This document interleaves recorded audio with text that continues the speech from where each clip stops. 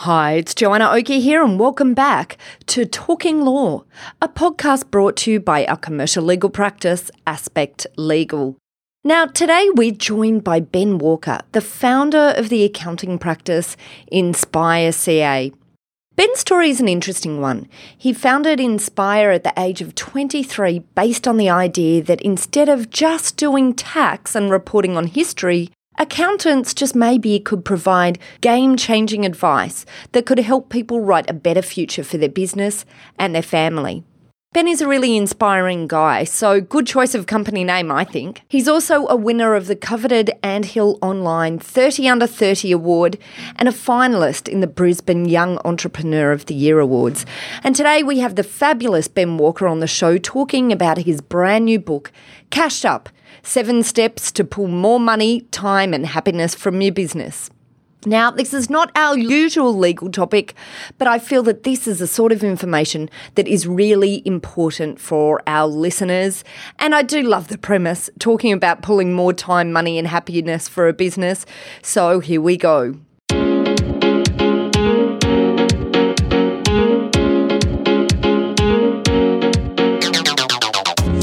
You're listening to Talking Law, the podcast where business owners just like you discover how to avoid legal landmines and build value using smart legal tips.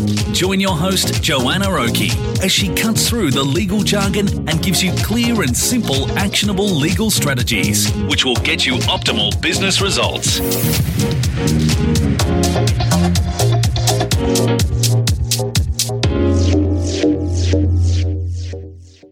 Without further ado, how about we lead into the fact that today you and I are talking about your brand new book, Cashed Up, 7 Steps to Pull More Money, Time and Happiness from Your Business. So, Ben, welcome to the show. Thanks so much for having me, Joanna. My absolute pleasure having you here, because as soon as I saw that you had released a book, I thought, oh my goodness, I love the premise of that book, the pulling more time, more money and more happiness for a business. And I thought, like, our listeners are really going to identify with this. I mean, who doesn't want that out of a business? So whilst this isn't our usual legal topic, I feel like this is the sort of information that is really important for our listeners. So that's why we're going off today on a little bit of a tangent from our usual legal discussions. And I think there'll be a few elements there that we'll put in to talk about legal discussions, but what's the point of having the right foundations for a business and having a business that's legally secure if you're not pulling, more money, time and happiness out of it? So I guess this is a bit more of a foundational focus, I think, that we're going down today. So I just really wanted to start, I think, Ben, by stepping back before we get into the book, and I do want to get into the book. Let's step back and talk about why you wrote the book. What was your reasoning behind writing it? Well, I guess I might need to take a step back even further than deciding whether we were going to write Why not? Let's do that. And this was kind of the decision for starting Inspire. And it's kind of because I looked around at the accounting industry and there wasn't too much real value being added to clients, or not on a broad scale anyway. I always had a problem with things like timesheets or charging by the hour, or even like accounting technology, even bookkeeping software. There was a lot of accounting firms not taking advantage of cloud technology and that sort of thing. And even how they did stuff internally in their organisation was just a bit archaic. And so, I had a bit of a dream and some ideas of how we could do that better and almost have it focused on providing as much value to our client as possible. And so, fast forward a couple of years, in fact, 5.5, almost 5.5 years later, from an impact perspective, which is what we're so proud of, is actually creating impact and helping our clients. We've saved a total of over $7 million now in tax.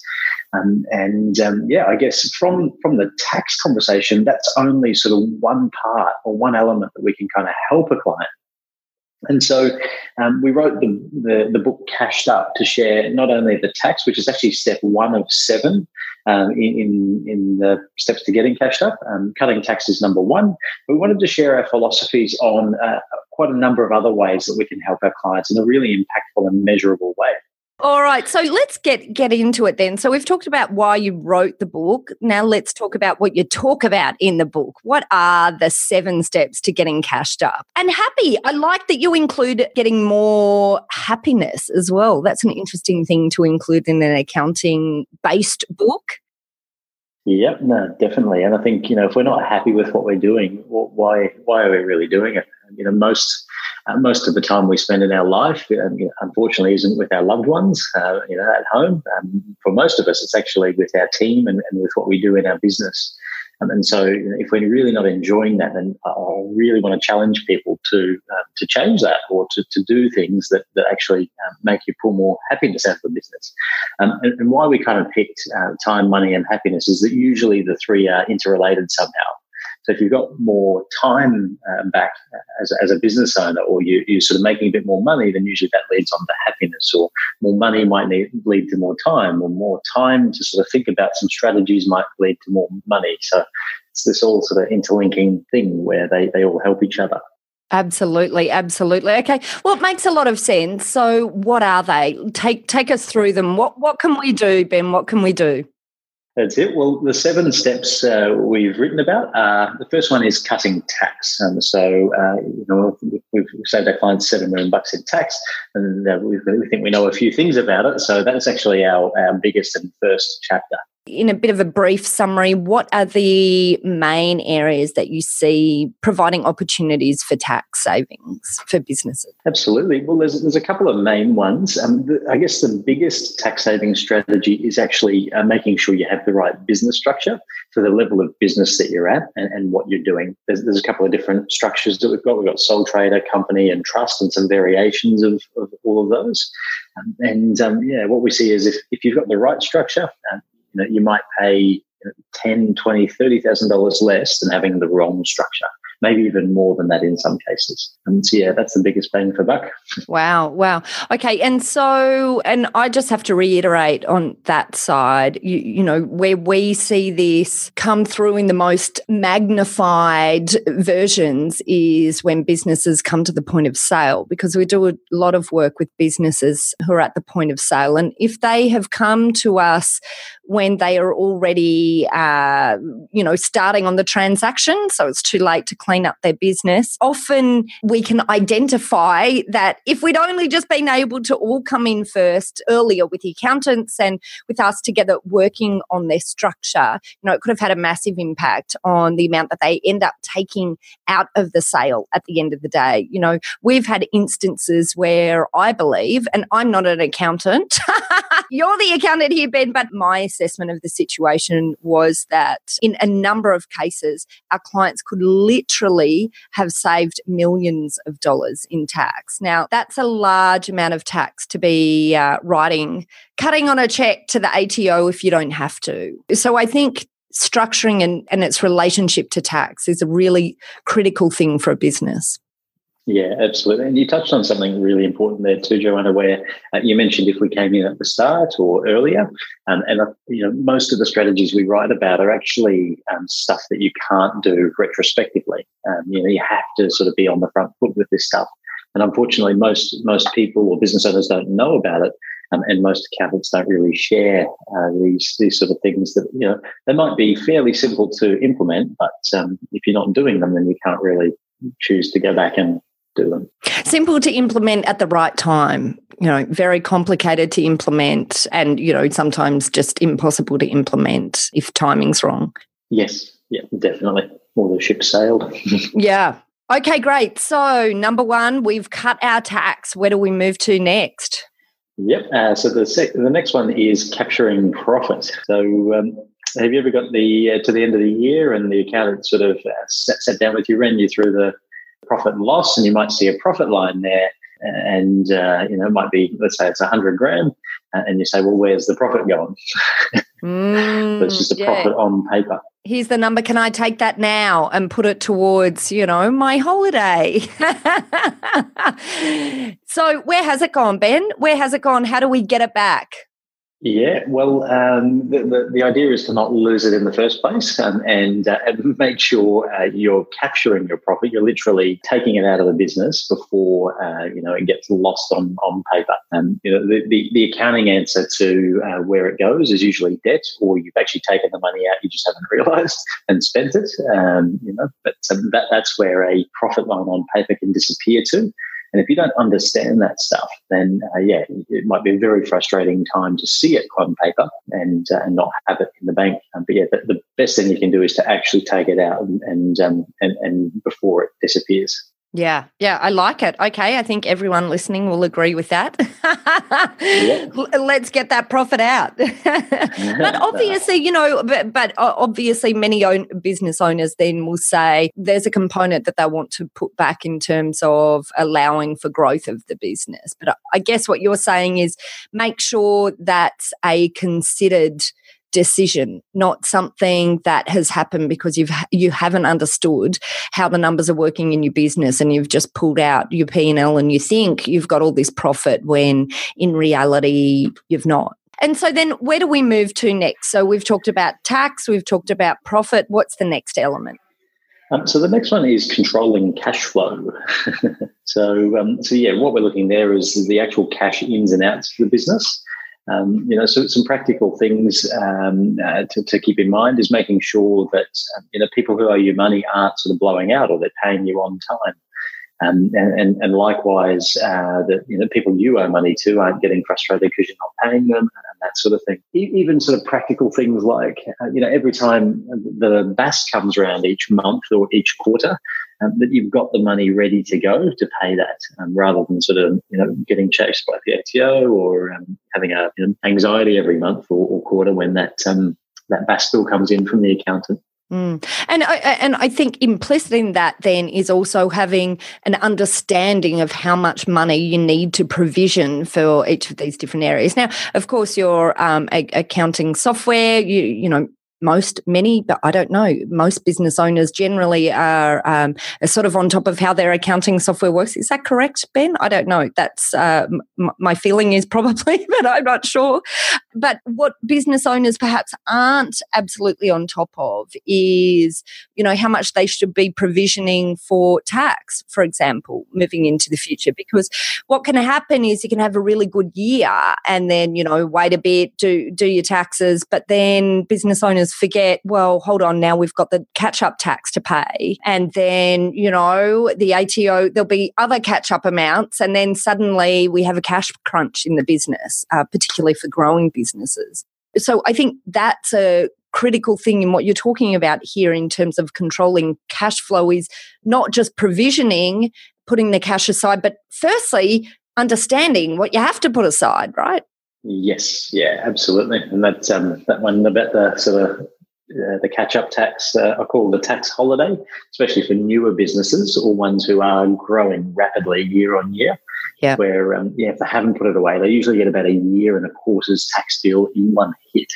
It'll just so you're paying your last year's tax, but the ATO also wants a provisional amount for the current year that you're in. So double whammy, especially if you haven't put away.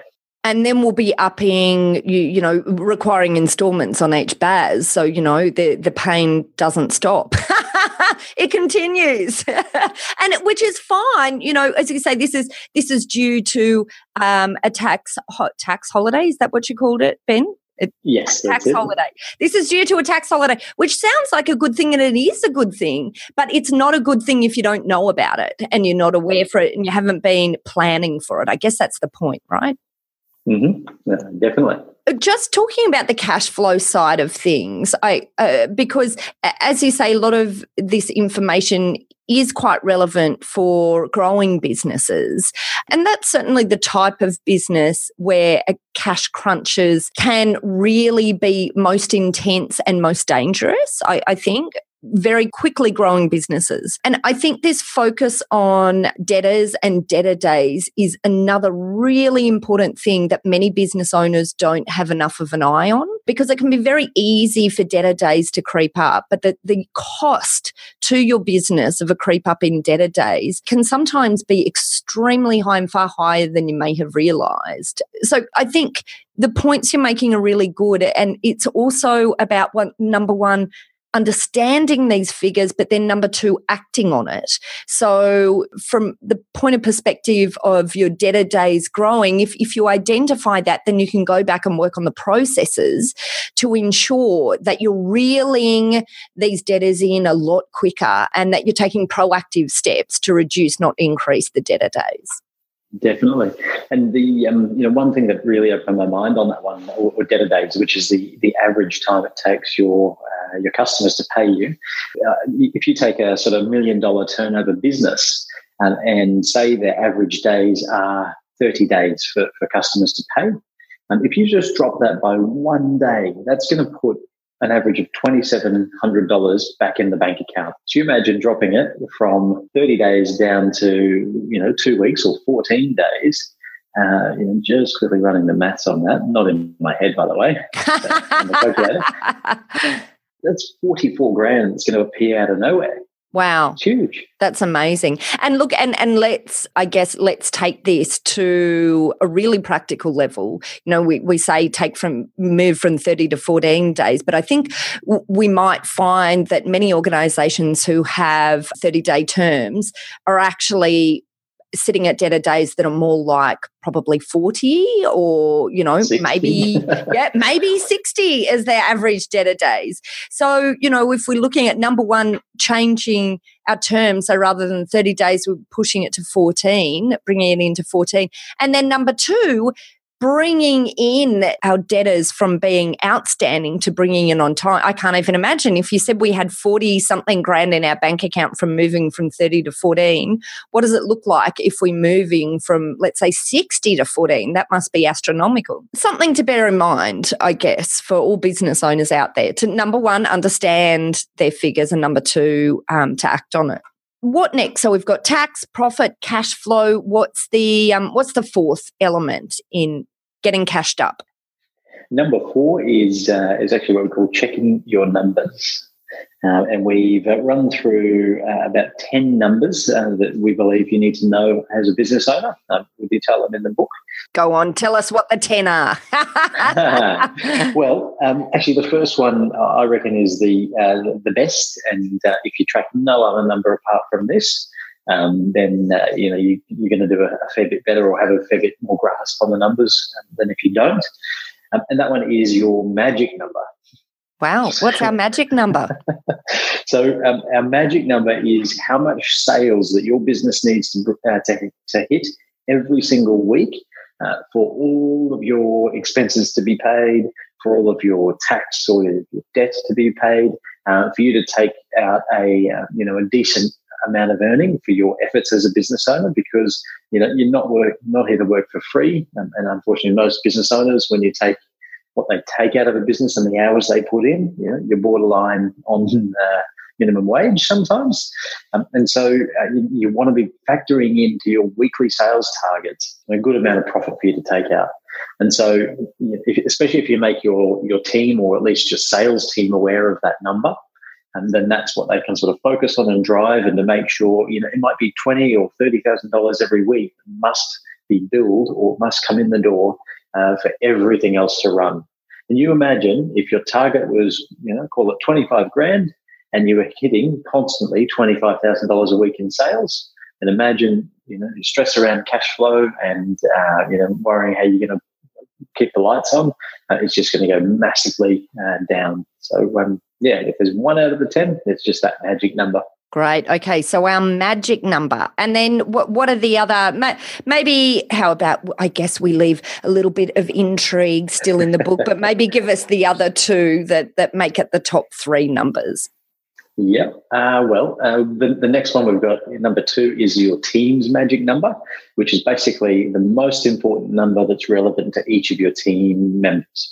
Now, that's very dependent on what they do. So a salesperson is obviously going to have a sales-related target, and a workflow or production person might have a number of units they need to produce, or ours is actually, or for our accountants, it's actually proactive advice meetings, where we want to be having a certain amount of meetings with our clients, because we know that meetings create impact for our clients, and that also comes back to reward us commercially as well. Love it. I love the target being proactive meetings. That's a really good target. And so let's talk about that a little bit more. Maybe these two targets, the magic number for your business and the magic number for your team. How do you suggest businesses go about creating these magic numbers? Well, you talked, I guess, a bit about the individual, working out what they need to take out. But I can hear people on the other end, sort of saying, well, I mean, that's great. I come up with this magic number of what I need, but, how do I make sure that's realistic as well, in terms of what the business can deliver? But looking at the team numbers, how do you come up with these team numbers? It's definitely not an easy process, and it's you almost have to experiment with them, and maybe you pick one sort of thing like our proactive accounting, proactive advice meetings, and it might not be the right thing, but at least you're sort of tracking something rather than nothing. But it just gives the team a goal and almost like a target to work with, so that they know on a day-to-day or a week-to-week basis if they're doing a good job in your business. And the way to set them, it kind of depends on their function in the business. You might have, depending on the size of your business, you might have literally an accounts receivable person.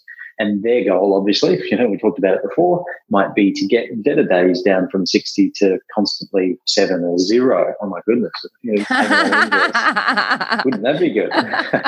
Or minus, these companies that bill and are paid in advance. Maybe that's the I think that's the utopia. We're definitely one of those.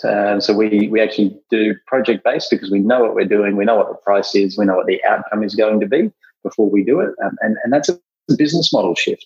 But what it does is, we're not a bank. We're not here to fund, our invoices. And so people have to have a bit of trust to be able to accept that, hey, I'm going to pay quite a few $1,000s for a project. But it definitely makes, the decision real for the client. And we don't have the chasing or the debtor chasing that, if you don't have that system in place, we don't have that, overhead in a sense, or constantly on our minds. Yep.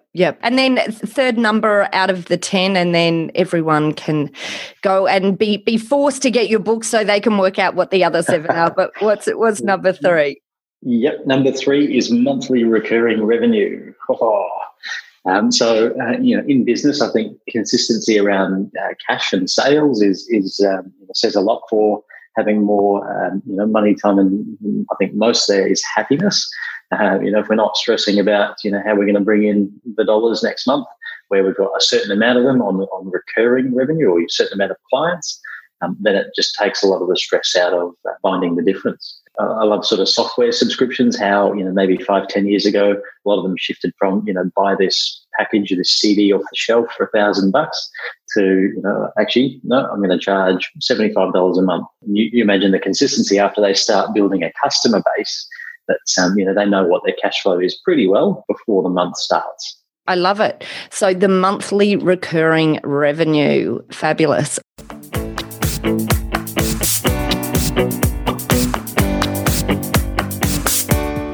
Well, let's take a short break. When we get back, Ben will continue down his list with steps 5 to 7 in his 7 steps to pulling more money, time and happiness out of your business.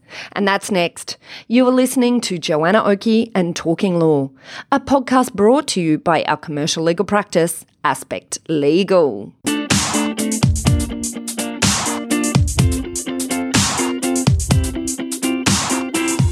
Are you looking for a top quality legal team to assist you in your organisation?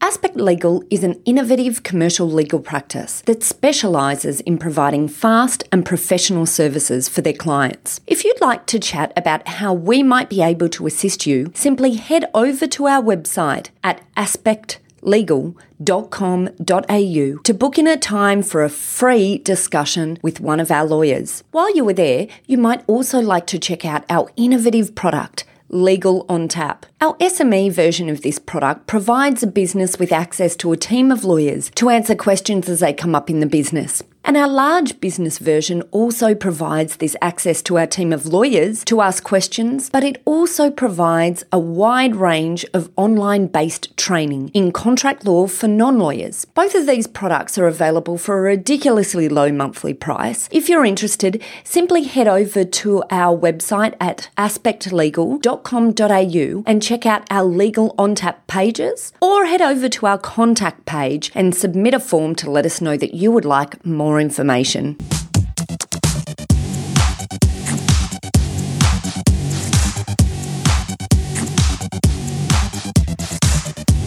Welcome back.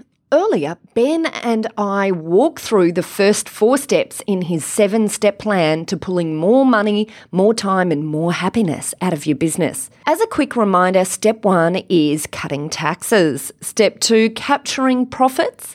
Step 3, controlling cash flow. And step 4, which we drilled into just before the break, is all about checking your numbers. Now, let's jump back to our conversation with Ben and talk about step 5 in getting all cashed up.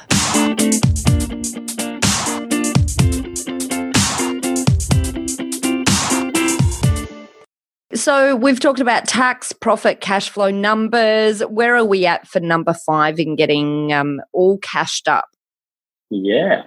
So this one, which I think you'll definitely love, given you deal with quite a few business owners getting ready for this, is cranking your business value and potentially ready for sale. Perfect. Okay, love it. And so what's your thoughts on the best way businesses can look to do this? Yeah, well, generally, businesses are valued on what's called a multiple of their profit. And so the formula for that is your profit times your profit multiple equals your business value in most situations.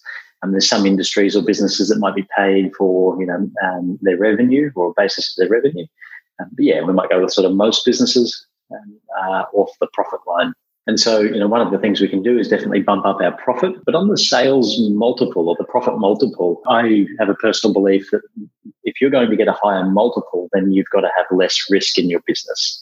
And so if you start taking out the risk, again, a very practical example of taking out the risk is monthly recurring revenue. If you've got, a certain amount of, sales coming in each month, that's less risk for the new owner or the person you're selling to when they're buying into it. And so, having a solid team, having structure, having systems in the business where, you can put a new team member in there or get a new owner in and they are very quickly up to speed with what the business does and how and the nature of how they do what they do with the business. I think it's a really good point because just anecdotally, we've never done any research on it, but from what we can see, it seems that organisations that have recurring revenue streams, so dependable, locked-in recurring revenue streams, will generally, from what we've seen, achieve a high multiple than those with less predictable income streams. And I guess it's about predictability because buyers want to feel that there's certainty in the value of the asset that they're buying, right? They want to feel that they can extract the same value that's been, at least the same value that's been there in the financials that they're seeing in the business. And I guess the other elements that I'd add for cranking business value are, as you say, reducing risk. So, of course, from a legal perspective, we would say making sure that you've de-risked the business or reduced risk in a business from a legal perspective.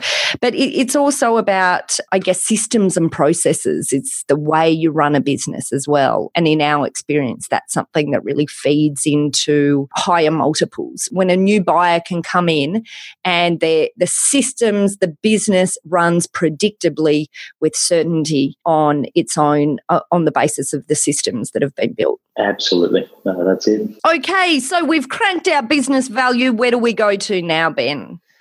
Now, what we find is when people or their businesses become worth a lot more money, or even personally their wealth is increasing, then they need to be careful of covering their assets. I like that emphasis. Assets, love it. Yeah. And so, often people don't worry about asset protection until they need it. The problem with that is it's usually quite difficult to achieve if you, in an emergency, you need some form of asset protection. And so, this is one of the things like tax planning strategies where you need to sort of get right in advance. We've written a couple of different things on how you can use different business structures to achieve some level of asset protection. And the way I usually talk about it is it's a continuum of people's acceptability to risk. Like, how comfortable are you with risk? Like, are you happy just being out there ready to be sort of sued whenever you turn the corner? Cool. You might have a low level, but some people, especially once you've built a bit of wealth, are very concerned, or that's a very high priority for them. And so, we want to be able to help clients match their level of risk with an appropriate business structure and how they hold their family wealth. Okay, I think that this makes absolute sense. And, of course, from a legal perspective, we're very focused on, protection, which extends to the protection of the owner's own assets. So what are some of the ways that you look at in your book for covering off this area? So structure, you talked about structure as one element. Are there other areas that you also consider? Yeah, absolutely. So we've actually got rules. There's rules of asset protection. One of them is separating your business risk, so the actual business entity, from your personal assets. It's things like, don't be a sole trader and own your home in your own name. Like, it's just not cool. As a ridiculous example. Absolutely. Another sort of rule number 2 is choose a risk taker and an asset person in a family where you've got a spouse. And that basically means that as the risk taker, you might be the director of the company, and if anyone's going to sue the company, or potentially you as the director, that's who's going to take the fall. And the asset person holds the family assets or wealth. And so even if the risk taker is sued, they basically turn their pockets inside out and say, look, I'm not worth anything. And this is a really interesting one, because some of our listeners will probably say, okay, well, that's obvious. Yes, I know all about that. But for some of our listeners, they may not be aware of how important this principle is. And I think the interesting, when I deal with people who, say, for example, have a business and then they've got both husband and wife directors of the company, for example, which is quite, you must see this a bit, when we have new clients coming into us, we run them through a legal review process quite often, and this will often be something that we'll identify as part of that process.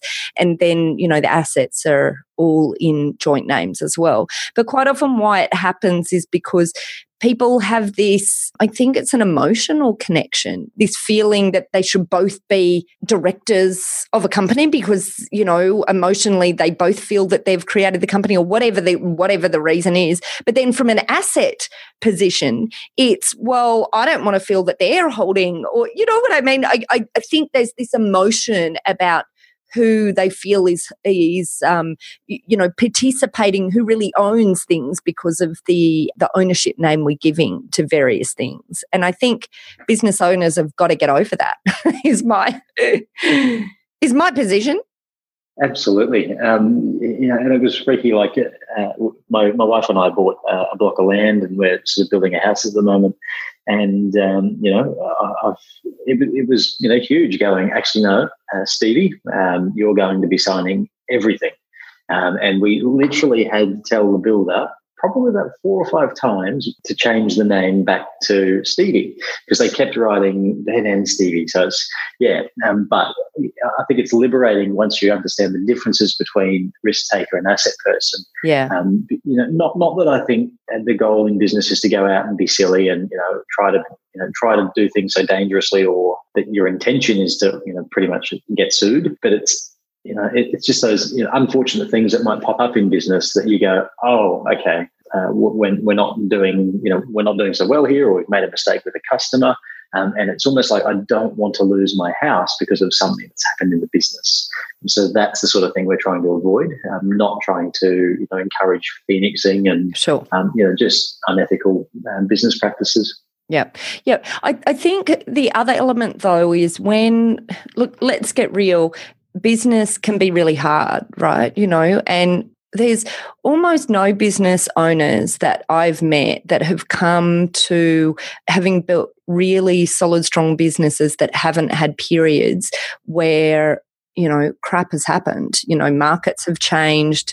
Things have become dire in the business for one reason or another. The reality, though, is that if you have this concern that your assets outside of the business are exposed, as well as your assets of the business, I think it can create a far more difficult emotional environment than the business owner who can sit there and make decisions on the basis of, well, we have a segregated approach to here's the business assets and those outside, those are personal assets that are protected. So, and of course we have the option of using things like trusts and other structures other than holding things in personal names that can assist in providing asset protection. But the reason behind this is I think one of the real reasons behind it is to really helping create that absolute separation between business and personal and allow the business owners the space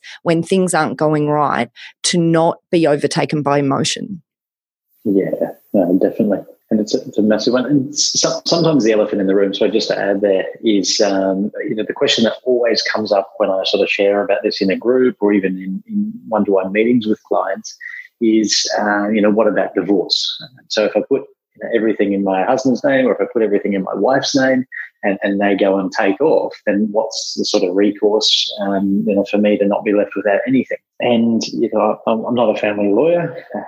And all disclosure, I'm not either. So full disclosures here, we're not giving any advice in relation to family law right now. We're just chatting. That's it. And I have checked with two different family lawyers, and they basically say that the assets you build together as a husband and wife are actually considered marital assets. And so in the case of the divorce, the family courts don't usually see it as 100% asset person's assets and, the risk taker owns nothing. They'll see it as a pool and never or very rarely, I understand, is the split 50-50. There's no sort of, I think it totally depends on what's happened and all that sort of stuff. So my understanding is that in family law matters, your structure becomes a bit irrelevant, as you're saying. So don't let that be a reason. But having said that, neither Ben nor I are giving advice right at the moment in relation to family law, but we're just telling it as we have been, passing on information that we've heard over time. Good work. Okay. Look, you know what? We laugh, but I have to say it's actually a quite common concern that is raised with me as well. So I think it is on people's minds. So definitely. Okay, so I think we're up to number 7. Lucky last here. What's the last one of getting cashed up here, Ben? Yeah, well, it's last, but it's kind of the most important, we reckon, and it's called creating lifestyle. And, we just basically don't want to be working away, all our lives, not really thinking about spending time with our families or, having some holidays throughout the year and that sort of thing. And so basically we put this chapter in just to remind everyone why we're kind of doing this. When I sort of asked our clients and other business owners why they set their business up, in most cases, it was either more freedom of time or money to spend with their family, doing things that they love. So, we just want to kind of remind people that, take some holidays. Literally, I'm pretty sure we've got in here, take 8 to 12 weeks of holidays a year. Wow. Is that the recommendation? 8 to 12 weeks? Absolutely. I love it. And do you do that, Ben? Do people in your organisation sort of follow along on this idea? Absolutely. So that's Harvey and I's goal, and we pre-plan that a year in advance. So we basically want to have holidays booked in, and then our events or our seasons in the business fit around that. And to be honest, it sounds a little bit, what's the word? I need a word. Fun? No. Fun or like aspirational. Aspirational. Yep. And that doesn't mean for 12 weeks a year that I'm totally disconnected. I totally don't have a worry in the world about Inspire or there's nothing to do. Holidays look like a little bit of work here and there, but you're there to kind of spend time with the family and basically not get to retirement or selling the business and go, geez, I just missed a couple of decades of my life. So didn't take the time for this stuff. What a great point to end on there. I think that's a really good one. And I bet there's a lot of listeners out there who aren't taking anywhere near that 8 to 12 weeks that you're recommending here. And maybe that in itself then seems like a bit too much of a lofty goal to start with, but maybe just add a couple of extra weeks here this year and then aim to add a couple of extra more the following year, and work yourself up to this 8 to 12. That's it. Absolutely. Yeah. Like it's not that you go from 0 to 12 in a few months or, your first year, but definitely make provision for it. And, funnily enough, when you set yourself in a holiday and that, let's say it's Tuesday in the week and on Friday is your last day before you leave for a couple of weeks on holiday, it's amazing the amount of work you get done in that How week. productive are you in that last space? That's so true. So a good point. Like if we go on more holidays, we'll have more productive bursts. I like it. I'm working with that, Ben. I'm holding you to that. Yeah.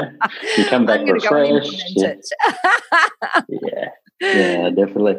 Fabulous. Okay, Ben, thank you so much for your time today. It's been an absolute pleasure talking to you. If our listeners are keen to get their hands on a copy of Getting Cashed Up, where do they go? Yeah, so fairly easy to find. It's on our website at inspire.business/book. And you can buy Cashed Up on there. It's usually in the mail that day and in your letterboxes in 2 or 3 days later.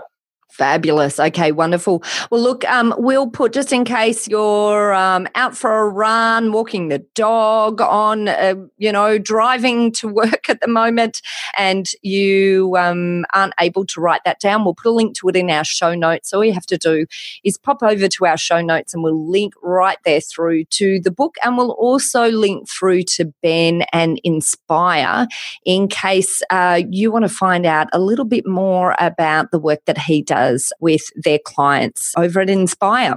Thank you so much, Ben, for all of your time. Hopefully you have a fabulous day, and thanks for all of the information you've shared. Thanks so much, Joanna. And again, much appreciated you having me on the podcast. Well, that concludes today's episode with Ben Walker of Inspire CA, where we talked about his brand new book, Cashed Up, 7 Steps to Pull More Money, Time and Happiness from Your Business. Now, again, as a quick recap, these 7 steps are: number 1, cutting taxes. Who doesn't want to do that? Number 2, capturing profits. Step 3, controlling cash flow. Step 4, checking your numbers. Step 5, cranking up your business value. Step 6, covering your assets. And Step 7, creating lifestyle. Well, we hope that today's discussion has inspired you to grab a copy of Ben's book and to seriously consider implementing the steps outlined in this book so that you too can pull more money, time and happiness from your business, because we certainly believe that you absolutely deserve it. I hope you enjoyed what you heard today, guys. And if you did and you're not already subscribed, then I encourage you to head to iTunes or your favourite podcast player and subscribe to Talking Law in order to get notifications straight to your phone whenever a new episode is out. Okay, well, that's it. Thanks again for listening in. This has been Joanna Oakey and Talking Law, a podcast proudly brought to you by our commercial legal practice, Aspect Legal. See you next time. Thanks for listening to Talking Law. Tune in next time for more smart legal tips and tricks to keep you clear of those legal landmines. If you want to get a download of today's show notes, head over to talkinglaw.com.au. Information in this podcast is general in nature, not legal advice. If you want advice for your business, visit talkinglaw.com.au.